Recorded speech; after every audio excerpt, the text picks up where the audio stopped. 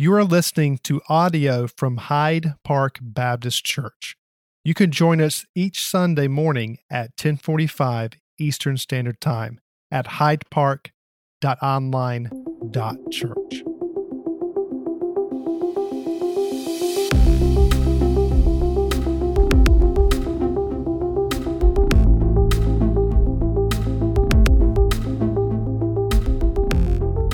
Second Timothy chapter 2. I appreciate Andrew Hughes filling in for me last week. I had the opportunity to get away from my family. I got a little bit of tan, probably gained about 5 or 8 pounds, which means it was a great vacation. Just had a really good time with my family and being able to unplug for a while. So I appreciate him doing that. He broke my microphone. I'm going to tell you that now. He broke my microphone. He didn't really. It just quit working. So I've got a new mic this morning, so it may sound a little different. I know it sounds a little different to me. But we're working on that. But appreciate our AV folks who are working on the video, audio, and all the stuff that goes on every week. And also, let me say thank you to all those who are tuning in online. We've got people from all over the place that are tuning in. And I want you to know that I'm thankful for you. I'm thankful that you're tuning in with us. We are here to serve you, even though we are maybe separated by miles and maybe even country borders. I'm here to serve you in any way that I can. And we invite you to reach out to us via email, through our social media pages. However we can serve you, please let us know how we can do that, and we will do our very best to do that even from a distance. One of the things I think you've probably picked up on is a concern that Paul has for Timothy and for this church in Ephesus. And strangely enough, it's the same concern that I have today for our country and for the churches that are dotted all across this state and all across our country. There are over 4,000 Southern Baptist churches, and for those of you who are watching online, and for those of you who may be new here today, we are a Southern Baptist church by denomination, but we are a church that stands upon God's Word. We are a church that stands upon the gospel, and we identify as people of the Word and people of the gospel and the Great Commission work that we've been given. But all across the state, all across the country, one of my biggest concerns and what I see happening is that the Church of Jesus Christ and churches that may have stood upon the gospel, stood upon the authority of God's Word, are being undermined from the inside out. And what I mean by that is culture is beginning to influence people and churches and leaders and pastors and what they're sharing and what they're not willing to share. So one of my greatest concerns moving forward, not only as a church but as a country, as a church universal, is that we are constantly on the lookout for folks who want to depart from the sound words of the gospel and the sound words of God's Word given to us in these 66 books. You see, it's not just a threat from the outside, but it's when that outside becomes part of the inside and begins to undermine the church itself and what it teaches. All for the hope or for the cause of reaching more people, which I find amazingly ironic in that we would be willing to undermine the very message that people need to hear to reach those people. You see, that's insanity. And that's what's happening all around us. I think that Paul was concerned about the church at Ephesus and Timothy, its pastor, because through these 2 letters, and we're going to see it again today, that Paul names individuals. He calls them out. He says, these people have departed from the faith. They've walked away. People that were once followers of Jesus, ones who were at least showing the indication that they believed in Jesus and believed in the gospel, have now completely walked away. They have apostatized. And I believe that Paul's words to Timothy, especially in this second letter, because this second letter is Paul's final words, not just to Timothy, not just the church at Ephesus, but Paul's final words. You see, Paul is in the Mamertine prison in Rome. Now, his imprisonment at this point is much different than his previous imprisonment in Rome. His previous imprisonment in Rome was almost like a house prison or a house jail. He was confined to a home. He had a soldier, a prison guard that was assigned to him 24/7. People could come and go. He could have people over. He could send letters out. He could continue to do ministry under house arrest. But we know that at some point, Paul was released. But we know that he was arrested again, and more than likely what happened was that Nero was blaming Christians, and particularly Paul, for the fire that broke out in Rome and destroyed 10 of the provinces within that city. And though historians tell us that it may have been Nero that said it himself, but nonetheless, he blamed Christianity and blamed Paul for it. So Paul now is in a completely different set of circumstances. He is in a prison that was pretty well known. As a matter of fact, historians tell us that when you got near this particular prison, you could smell it before you saw it. It's basically a cave underground. And the pictures that we see, and you can go visit this prison today, the one that they believe that Paul was in. And what you'll find is that there's a hole in the ceiling of this carved out rock-hewn cave. And it's in that hole where they lowered Paul down into the hole. And it's through that hole that they would lower what food they would give him. And he's down in this pitch black dark hole that is wet and damp. And Paul is having to use the bathroom there in that prison, in that hole that he's in.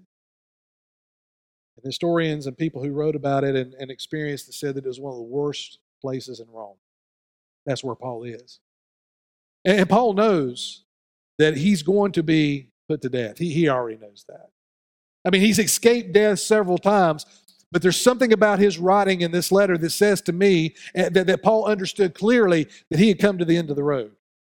So Paul is going to say to Timothy the last words that Paul is going to get to say to his church, to his son in the faith.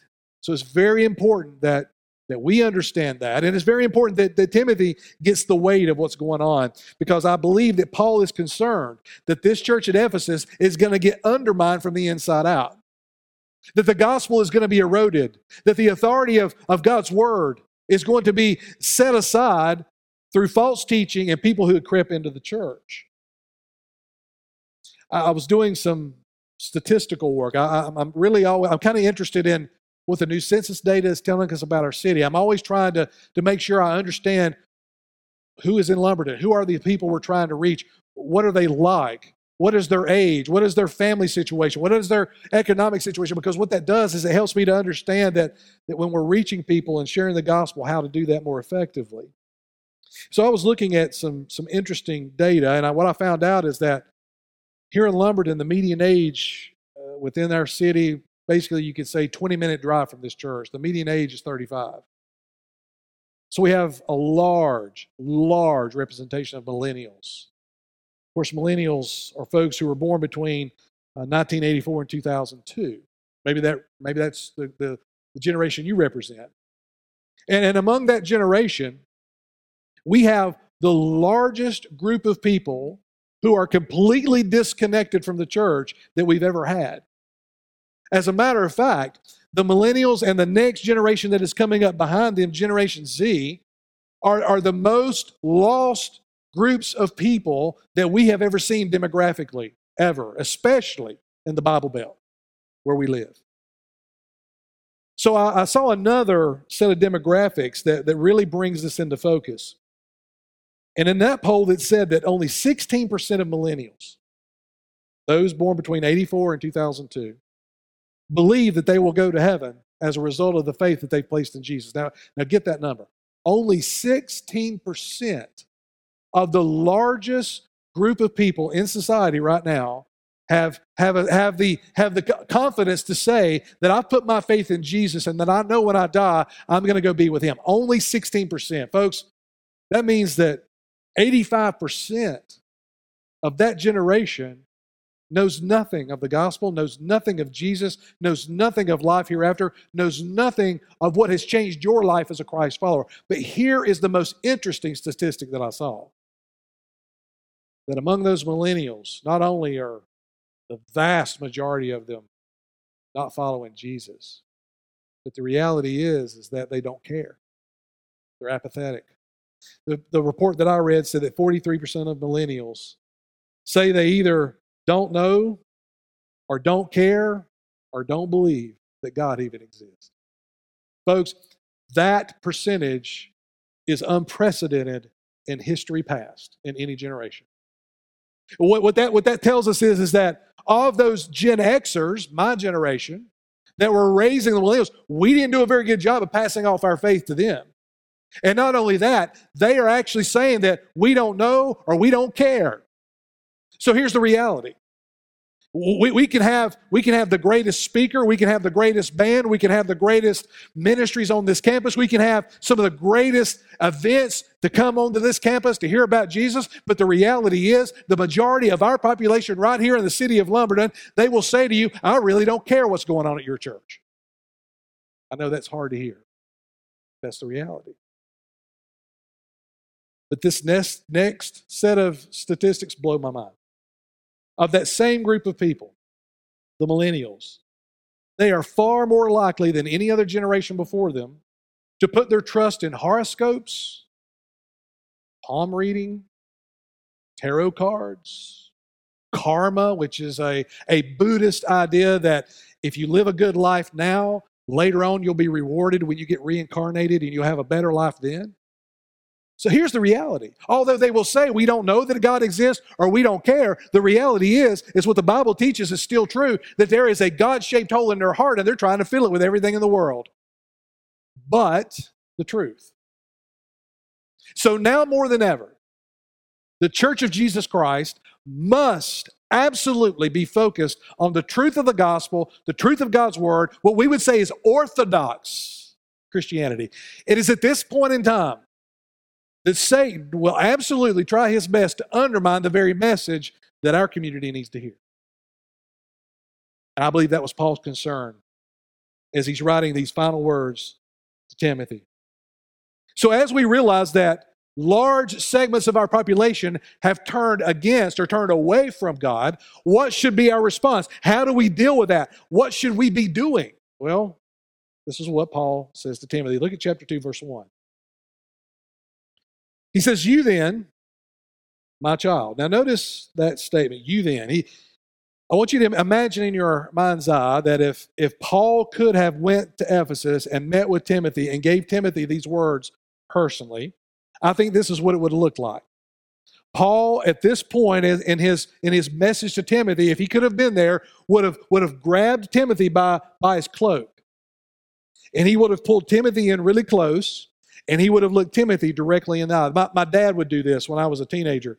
When I was acting stupid and saying stupid things and doing stupid things, and my dad knew he needed to get my attention, he would reach out with that calloused hand that he's got, and he would grab me by the shirt, and he would pull me in close, and he would look me dead in the eye to make sure that I understood. And made sure that I understood by saying, yes, sir. I think at this moment, if Paul could have been there, he would have pulled Timothy in, he would have looked him eye to eye, and he would have said to Timothy, now remember, all of these people that I've mentioned to you, names such as Hermogenes, Phygelus, which is in the previous chapter. Matter of fact, look back at chapter 1, verse 15. He says, for you are aware of all who are in Asia turned away from me. Isn't that amazing? Paul, the Apostle Paul, filled with the Holy Spirit, one of the best preachers to ever walk the face of the earth other than Jesus, planting churches, proclaiming the gospel, filled with the Holy Spirit, and there were people who heard him teach, but yet turned away from him. There were people inside Paul's inner circle, people that Paul considered friends, who were no longer walking with him. He names them. He says, Phygelus, Hermogenes. If you go back into the previous letter, he mentions Hymenaeus, Alexander. Later in the next chapter, he's going to mention another guy by the name of Philetus. Here's what he's saying to Timothy. Timothy, you recognize that there have been friends, close friends of mine, who are no longer walking with me. So now he gets in Timothy's face through this letter, and he pulls Timothy in close, and he says, you then, my child. He says, you be strengthened by the grace that is in Christ Jesus. Let me ask you a question. Do you think of grace this way? I think for most of us as Christ followers, we think of grace in context of when we got saved. That moment that we put our faith in Jesus, we recognize that it was by God's grace that we were able to not only hear the gospel, but respond to it. That God was the one who came looking for us. And that the fact that God came pursuing us was an act of his grace, his unmerited favor, that we deserve nothing from God. All we deserved from God was eternal judgment. We were born into sin, and then we chose to sin, every single one of us. Every human being in this room and across this planet was born under the curse. And we didn't deserve anything from God, but yet God in his grace pursued us. He came looking for us, and he extended love to us. And he called us to his side. So most of the time when we think about grace, we think about it within the context of salvation. But that's not what Paul's saying to Timothy. No, Paul's saying, Timothy, there is strength found in grace. Not just grace for salvation, but for grace to live out what Christ has called us to. You see, grace is not just something relegated to your salvation. No, grace is what empowers us and strengthens us to continue the work that God's called us to. Get this, God has called us to take a message of good news to a world that doesn't want to hear it. And in not wanting to hear it, they may actually get angry. They may actually get violent. As a matter of fact, our brothers and sisters all over the world, maybe in countries that are watching this morning, they are living in situations where if they talk about Jesus in the public square, they can be arrested, beaten, and even put to death. So the message that we've been called to proclaim is not always welcomed in the public square. So how are we going to do it? Paul says we're going to be strengthened by the grace that is in Christ Jesus. What does that mean? What does it mean that we find strength in grace? Well, let me give you an analogy. Let's imagine that you have a wealthy father, and this father has tremendous resources, tremendous wealth, tremendous power. And he's got a son, and that son is going to be sent into a foreign country to set up a business deal.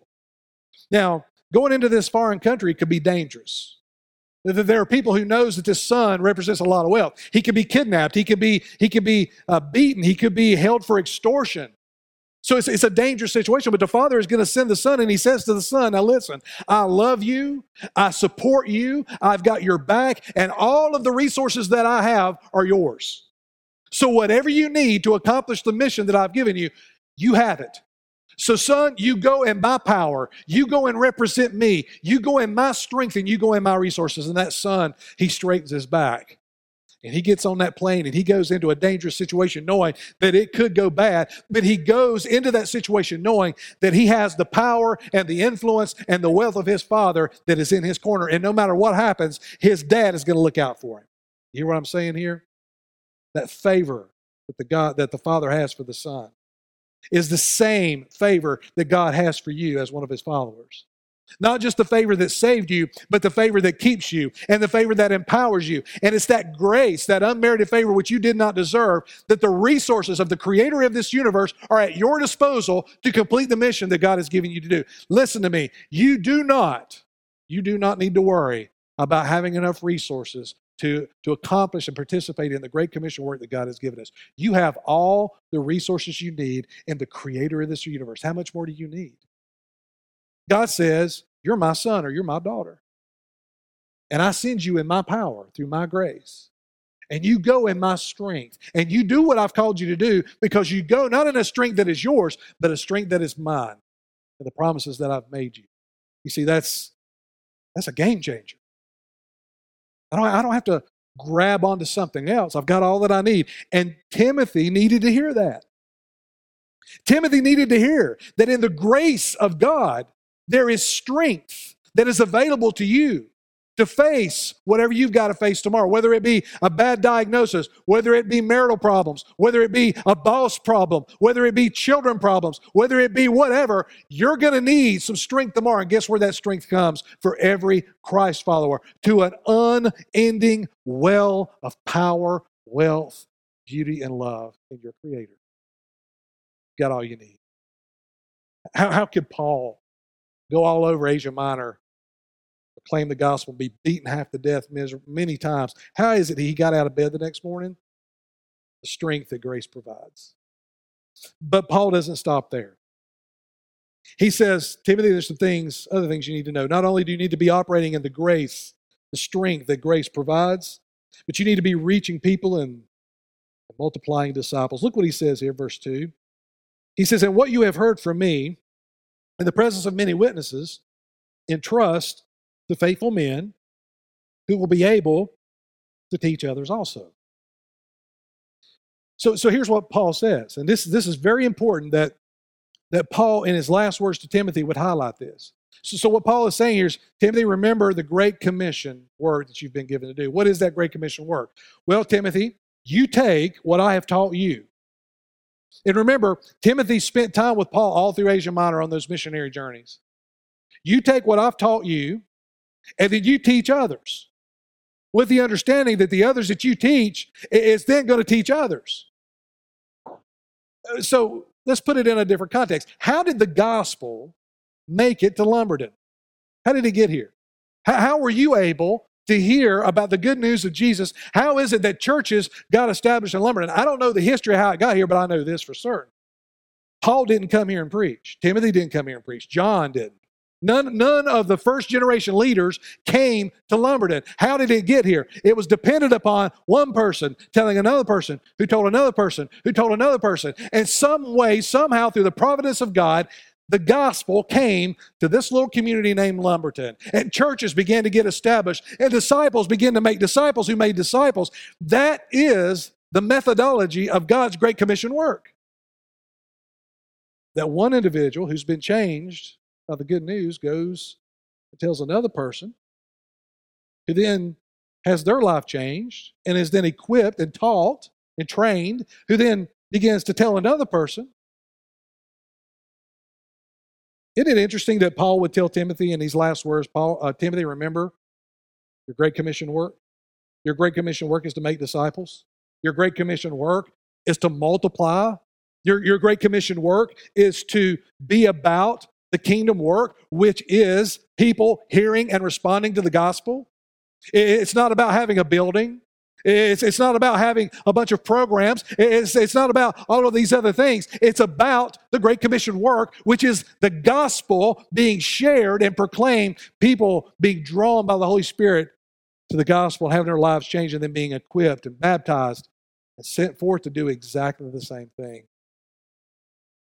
4 generations of discipleship. Paul to Timothy, Timothy to faithful men, those faithful men to others. 4. I went to a conference one time at Southeastern Seminaries back before COVID-19 and all this stuff started. And there was a guy there who had wrote some books on discipleship that I really enjoyed reading. And he was doing a really small gathering. It wasn't like this huge 5,000 people conference. It was only a few hundred people. And I wanted to go because I wanted to talk to this guy because God had used him. Overseas, he was a missionary and had multiplied disciples all over a particular area, and it was incredible what God did through this man. So I went to go to this meeting, and we were sitting around talking, and I'll never forget what he said. I'll never forget how he framed this. He said, churches are striving to become disciple-making churches. Just like what Paul described here, disciples who make disciples who make disciples. And he said a lot of them have it in their mission statement. A lot of them are saying it and saying all the words, but he said we really need to assess whether that's actually happening. So it's a really easy thing to do, to find out if a church is actually living up to what Paul's talking about here. He said, I would go to that church if I was invited there to assess. He said, what I would do is I would go to that church, and the first thing I would do is I would invite the pastors. I would invite the elders or the deacons or the leadership structure. I would invite them to come, and I would provide dinner. And here's what I would do.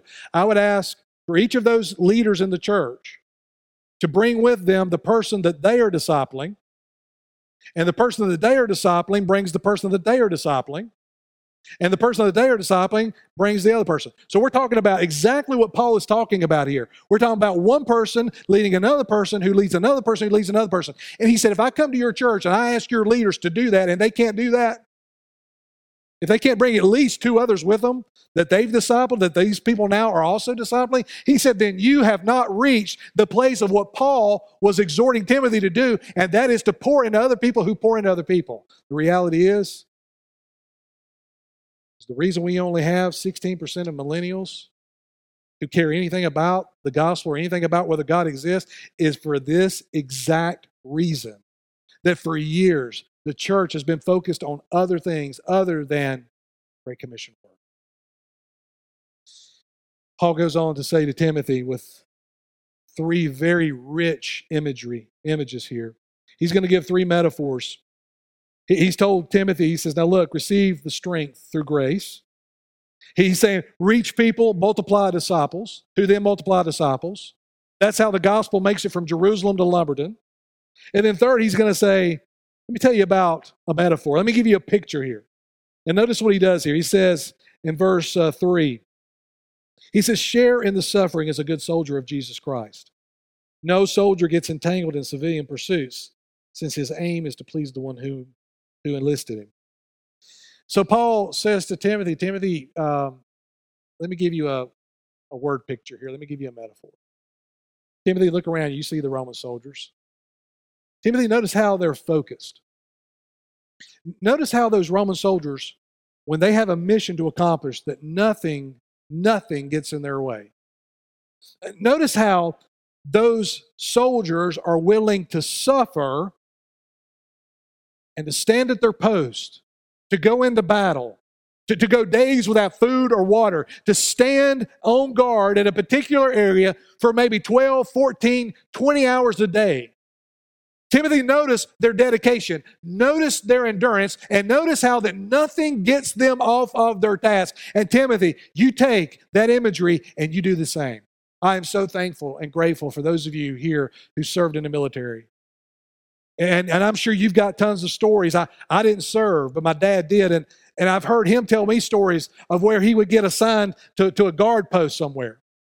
And they would put him there and they say, you stand guard right here. And then they would leave him. And it would be hours. And he didn't know when his relief was coming. And he would have to stand there. And it didn't matter if he needed to use the bathroom. It didn't matter. His job was to stand guard at that post. Many of you who've gone overseas and served in battles, when you're sent out on a tour, when you're sent out on battle, you're not thinking about food. You're not thinking about shelter. You're not thinking about anything except accomplishing the mission. Thank God for you. But you were willing to share in the suffering.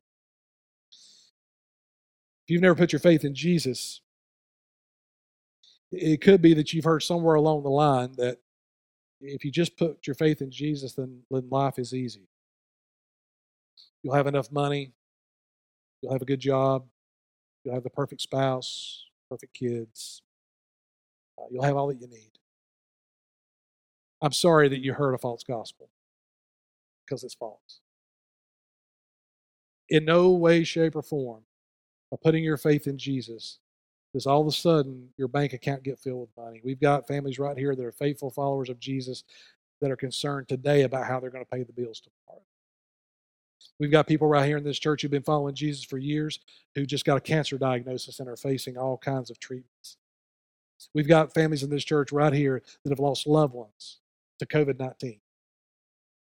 And they are faithful Jesus followers. And maybe you as a lost person, you've looked at their lives and you go, wait a minute, I was told that if I follow Jesus, everything's going to be okay. But yet I see this person over here with a cancer diagnosis and I know they love Jesus. So if that's your faith, if that's what it is, if Jesus just abandons you at the moment you need him most, then I want nothing to do with it. And maybe that's the barrier that's keeping you from following Jesus.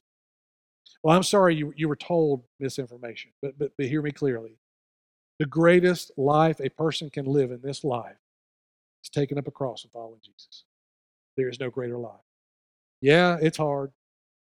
Yeah, there's things I can't participate in anymore and won't because it'll bring dishonor to my King. But the fact of the matter is there's more joy and more peace and more comfort and more love and more acceptance than I've ever found anywhere else than at the feet of Jesus. You're looking for this out in the world and you're not finding it. You're looking in the world for somebody to accept you and to uphold you and to give you value and peace. And you're looking for it and you're looking for it and it's always a dead end. Let me tell you something. Shouldn't you try Jesus? We just sung about it a little while ago. Paul says to Timothy, like a good soldier, keep your endurance, keep your focus. Don't get entangled with lesser things.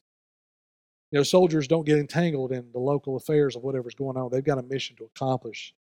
What's got you distracted? I think a lot of Christian folks are just distracted. Man, we got a lot to choose from now. Entertainment-wise, job-wise, life. We got all kinds of things that can become incredible distractions. Paul says to Timothy, don't be distracted. Stay focused. Notice what he says next. And also with that soldier, why does the soldier do what he does? To please the one who enlisted him. Why do we do what we do? Why don't we face the suffering? Why do we go through it? Why do we keep bringing Jesus up to people who don't want to hear about it? Because that is what our King has asked us to do. That's our mission. And out of our love for him, and so that he receives glory and honor, we do what we've been called to do. Notice in verse 4, verse 5. He goes to another metaphor. He says an athlete is not crowned unless he competes according to the rules. According to the rules. What is Paul talking about? Paul's got Timothy pulled in close in this letter. Look at him eyeball to eyeball, and he says, Timothy, endure like a soldier, share in the suffering. But then he switches. He says, you remember those athletes that compete in those Olympic Games, right? Timothy, you remember that imagery. And you remember that, and Timothy would have known this, Paul would have known this, the hearers of this letter understood this in that culture, that if you were an athlete and you wanted to participate in the Olympic Games that Rome had put together, that you had to stand before Caesar. These athletes had to stand before Caesar and swear upon Zeus, their false god, that they had been training for at least 10 months before those games would begin. So in other words, they had to swear that they had put in the work, the 10 months of training, before they would be allowed to participate in those games. Paul knew that. Timothy knew that. So in this imagery that Paul is giving Timothy, the first thing that's going to come into the mind of Timothy is the absolute hard work and the training that was involved in these athletes. So Timothy, as an athlete is not going to be crowned unless he plays by the rules. So Timothy would have thought about this and go, I remember what you said in that previous letter, Paul. In that previous letter in 1 Timothy 4, verse 7, Paul said to Timothy, Timothy, I need you to go into the gymnasium, and I need you to train in godliness. And he said there in that same chapter, he says, now, working out the body, it has some benefits.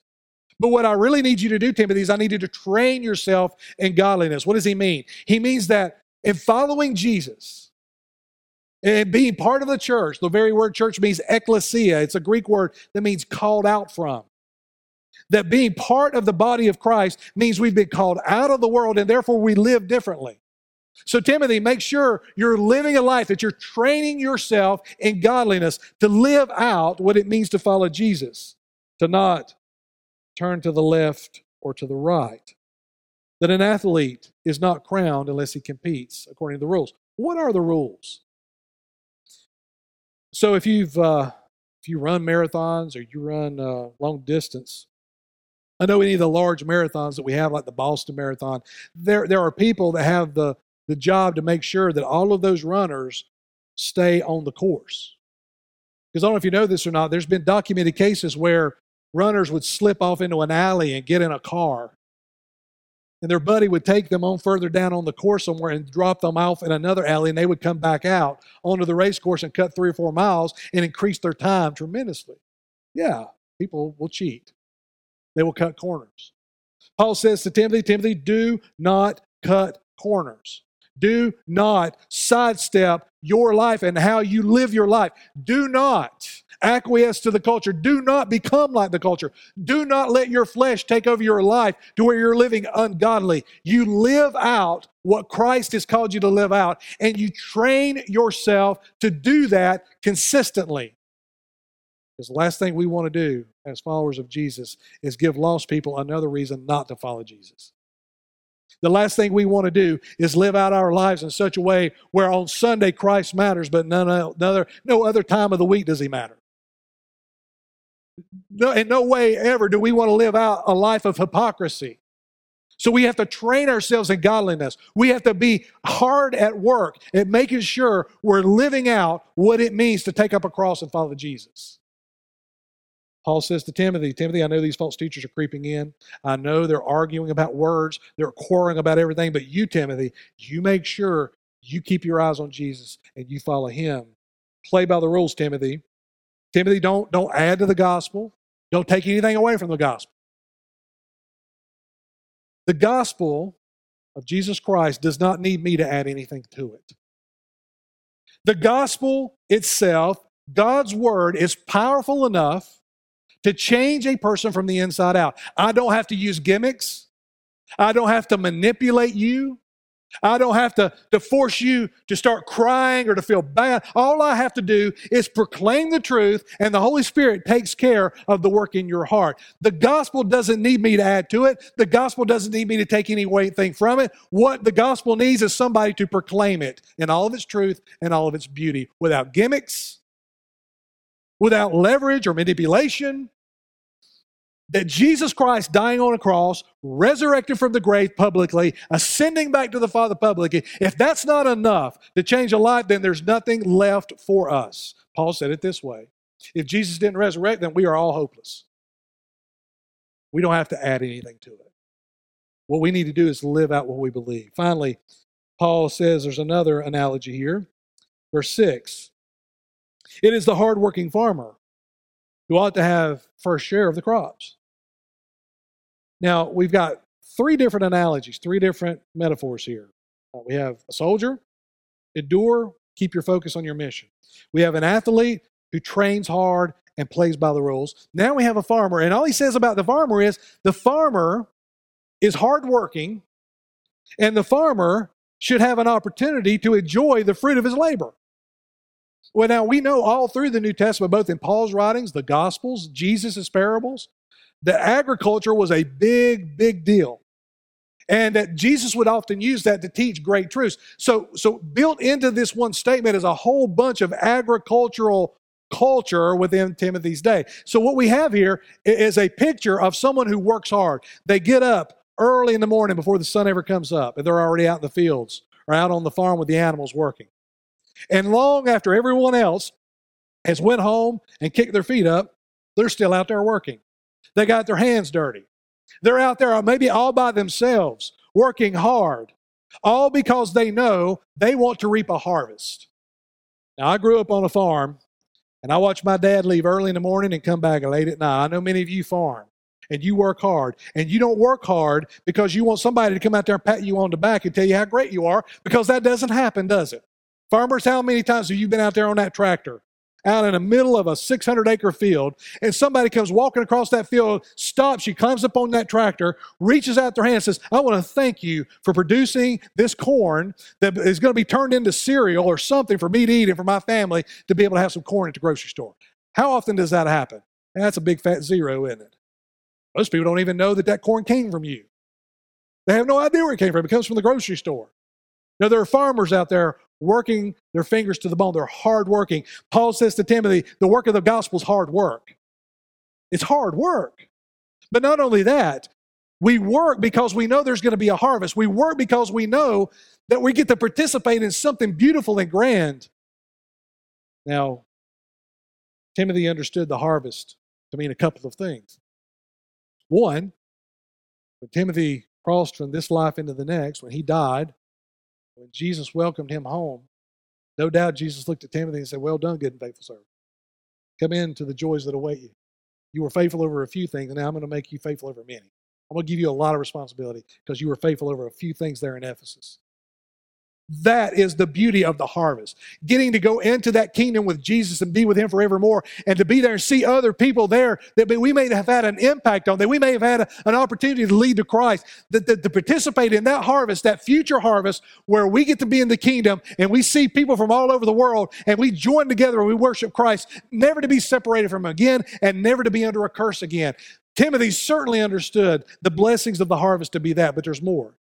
We get to participate in the blessing of the harvest today. There's nothing I enjoy more than sitting across the table at a McDonald's or a coffee shop to talk with someone who is far, far from Jesus. Honestly, the only thing I enjoy more than that is getting to teach God's word, because that's my calling, that's my passion. But it also includes teaching someone sitting across the table from me who may be atheist, Buddhist, whatever, or they may be Baptist and lost. They may have their name on a church of a Methodist roll, and they're lost as they can be. And to sit there and have a good conversation about what the Bible actually says about the gospel and how it changed my life. I'd rather do that than eat fried chicken. And yes, I'm a Baptist pastor. I love me some fried chicken. Timothy, you get to share in the harvest. So what got Paul up every day? When Paul would get beat half to death, as we saw when we walked through the book of Acts, what was it that got Paul out of bed the next day? Well, it wasn't Advil and Tylenol. It was the passion that Paul had to participate in planting and sowing and plowing, the hard work of plowing the soil in Ephesus, the hard work of plowing the soil in Corinth, the hard work of plowing the soil in Athens. What was it? This was hard work. What was it that got Paul up every day? What's going to get Timothy up the next day? What's going to get him out of bed? Well, the idea that we get to participate in a great harvest. And then finally, notice what Paul says to Timothy. And this phrase just got my attention. And it's simple. Verse 8. Paul says to Timothy, Timothy, remember Jesus Christ. Do you find that odd? I did. Now, Timothy has spent a lot of time with Paul. All over his missionary journeys. He spent a lot of time. And what has he heard Paul do? He's heard Paul proclaim Jesus over and over and over again. The conversations that Paul and Timothy would have off to the side was, let me tell you about when I met Jesus on the Damascus Road. Yeah, Paul, I want to hear about that again. And in conversations as they're traveling, centered on the teachings of Jesus, how the Old Testament fulfilled that. No doubt as Timothy and Paul are doing life together, Paul is pouring that into him. So if anybody has been faithful to Jesus, I can probably say that Timothy has, because he's had a good man train him. So do you find it shocking that through all of that experience and through all of that time, that in these last words, Paul looks at Timothy and he says simply to Timothy, remember Jesus Christ, as if Timothy would forget. And yes, here's the crazy thing. You can forget. Maybe you've forgotten. Could it be that the only time you thought about Jesus all week was when you got up this morning to come here or to tune in online? And could it be that you won't think about Jesus again after you walk out of here, that it never comes up in your house? Well, when your kids are facing some difficult situation where they don't know how to navigate, is Jesus part of that conversation? Or is Jesus just what happens at 301 North Roberts Avenue or at www.hydepark.church.com or .church? Is that the only engagement with Jesus we've got? Is it possible that God's people would forget Jesus Christ? And the answer to that is yes. If Paul is saying to his son in the faith, remember Jesus, then don't make any mistake about it. You too can forget Jesus in your day-to-day walk. And folks, that ought to make the hair stand up on the back of our neck. The very thing that changed your life, we can forget. Listen to what he says. He says, remember Jesus Christ. And he qualifies it. Risen from the dead, the offspring of David, as preached in my gospel. Paul says, Timothy, remember Jesus. Remember that Jesus came and he lived among us. Remember that Jesus came and he worked miracles and he taught people and he cried and he healed and he loved. He was a real person. He had flesh. He had body. He walked among the disciples, and I got to see him on the Damascus Road. Timothy, remember that he died. And included in that death is a person who was a human being. But he wasn't just a human being, Timothy. Remember that he resurrected from the dead, which means, yes, he died, but he also resurrected, which means he was both man and he was God at the same time. Timothy, do not forget that. And not only did he rise from the dead, but he ascended back to the Father. He sits with power and authority. You see, tomorrow, you're going to run into some problems tomorrow you don't even know about yet. Your doctor's going to call you with some bad news tomorrow. Your marriage is going to hit a wall tomorrow. Your kid's going to come home from school tore up about something. You're going to find out something about your grandkids that's going to break your heart. You're going to hear something in the news that's going to weigh on your shoulders. And I'm going to tell you something. In those moments, the only thing you might be able to cling to in that moment is that there is a tomb in Jerusalem that was inhabited by a man who died on a cross but resurrected and sits at the right hand of the Father. That might be the only thing that anchors you from being just drifting off into a broken world. That might be the only thing that holds your feet steady, is that Jesus has resurrected. Every day is Easter. Every day. I find hope and I find peace in the fact that Jesus didn't succumb to death. He beat it. He made death his servant. He brought death to its knees. And not only that, he says here that David, he's the offspring of David.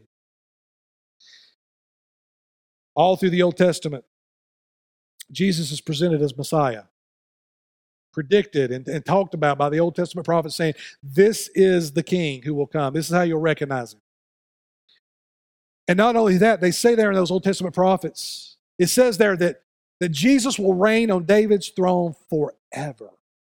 So when he says there that Jesus is the offspring of David, he's saying to Timothy, remember that Jesus died, Jesus lived, Jesus died, Jesus resurrected, Jesus ascended. He is the Messiah, and he will reign with power and authority. All kings, all kingdoms will be brought to their knees because this son of David will reign with all power and all authority. I would imagine that Timothy needed to know that in Ephesus, that there is a king and he's in control, not Nero, not Hermogenes who's crept into the congregation with trying to divide it.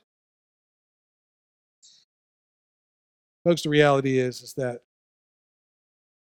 our world has changed drastically. And my concern is that the focus, that the target is going to be the church, to undermine it, to undermine its message. And what should our response be? Strength that flows from grace. Endurance like a soldier, focused on our mission.